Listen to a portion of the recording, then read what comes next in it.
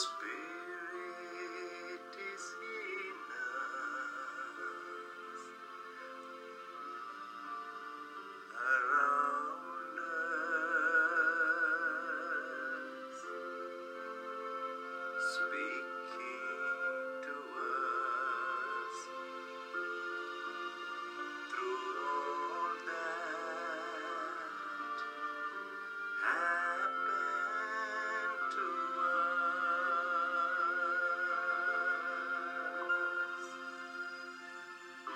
Let us listen to the Spirit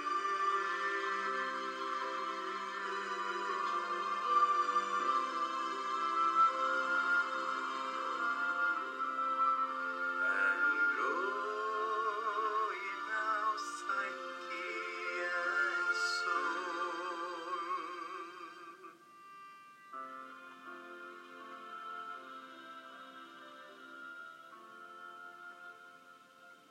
Hello, this is Jose Parapille, Salesian priest and clinical psychologist at Sumedha Center for Psycho-Spiritual Well-Being at Jollikot, Uttarakhand, with another edition of Psyche and Soul.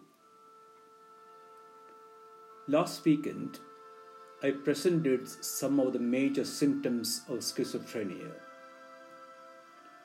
In this edition, I shall explore the roots of schizophrenia and the treatment options.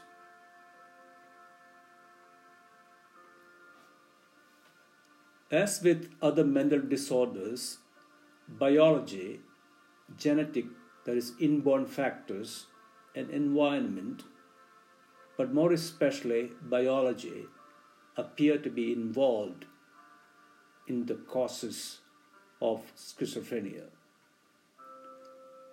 Biological theories include how active and how well certain areas of the brain work, as well as problems with certain chemicals such as dopamine and glutamate. There may be structural differences too, like loss of nerve cells that result in larger fluid-filled cavities or ventricles in the brain. Although genetic factors appear to contribute significantly to the onset of the disorder, most individuals diagnosed with schizophrenia have no family history of psychosis. There is also research evidence that genetic factors alone are not possible, are not responsible. For example, identical twins may have the same vulnerability to schizophrenia. However, when they are brought up in different environments, one of the twins may develop schizophrenia and the other may not.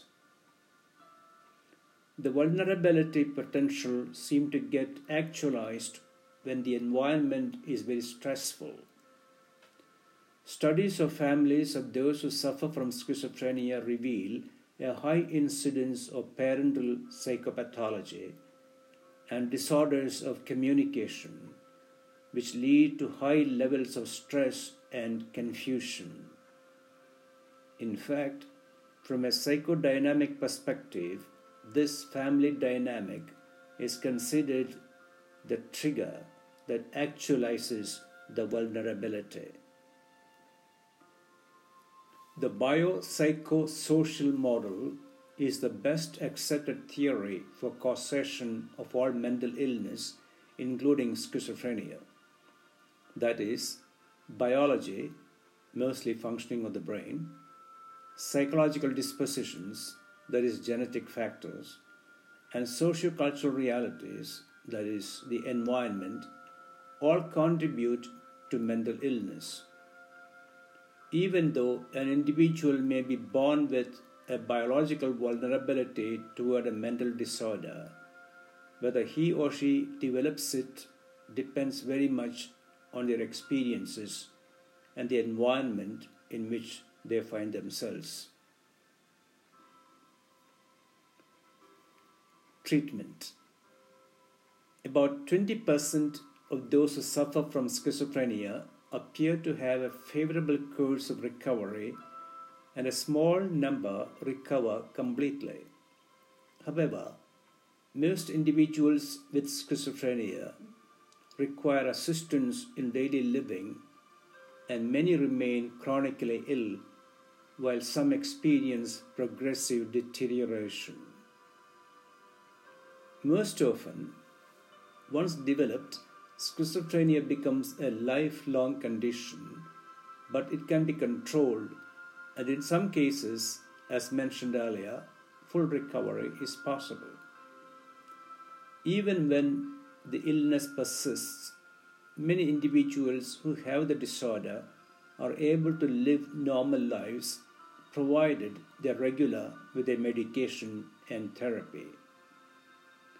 John Nash, famous MIT and later Princeton University mathematician, on whom the Oscar-winning film A Beautiful Mind is based, suffered from paranoid schizophrenia for several years and then was able to continue to produce brilliant works and was awarded the Nobel Memorial Prize for Economics, the Abel Prize, and other prizes and awards, and honorary doctorates from several universities. Early intervention has a significant impact on people with schizophrenia. Schizophrenia symptoms are often worse in the early stages of the illness, which is when the risk of suicide is highest. The majority of people with schizophrenia get better over time, not worse. In fact, 20% of people will get better within 5 years of developing symptoms, provided treatment is sought early and maintained. The primary mode of treatment is through medication.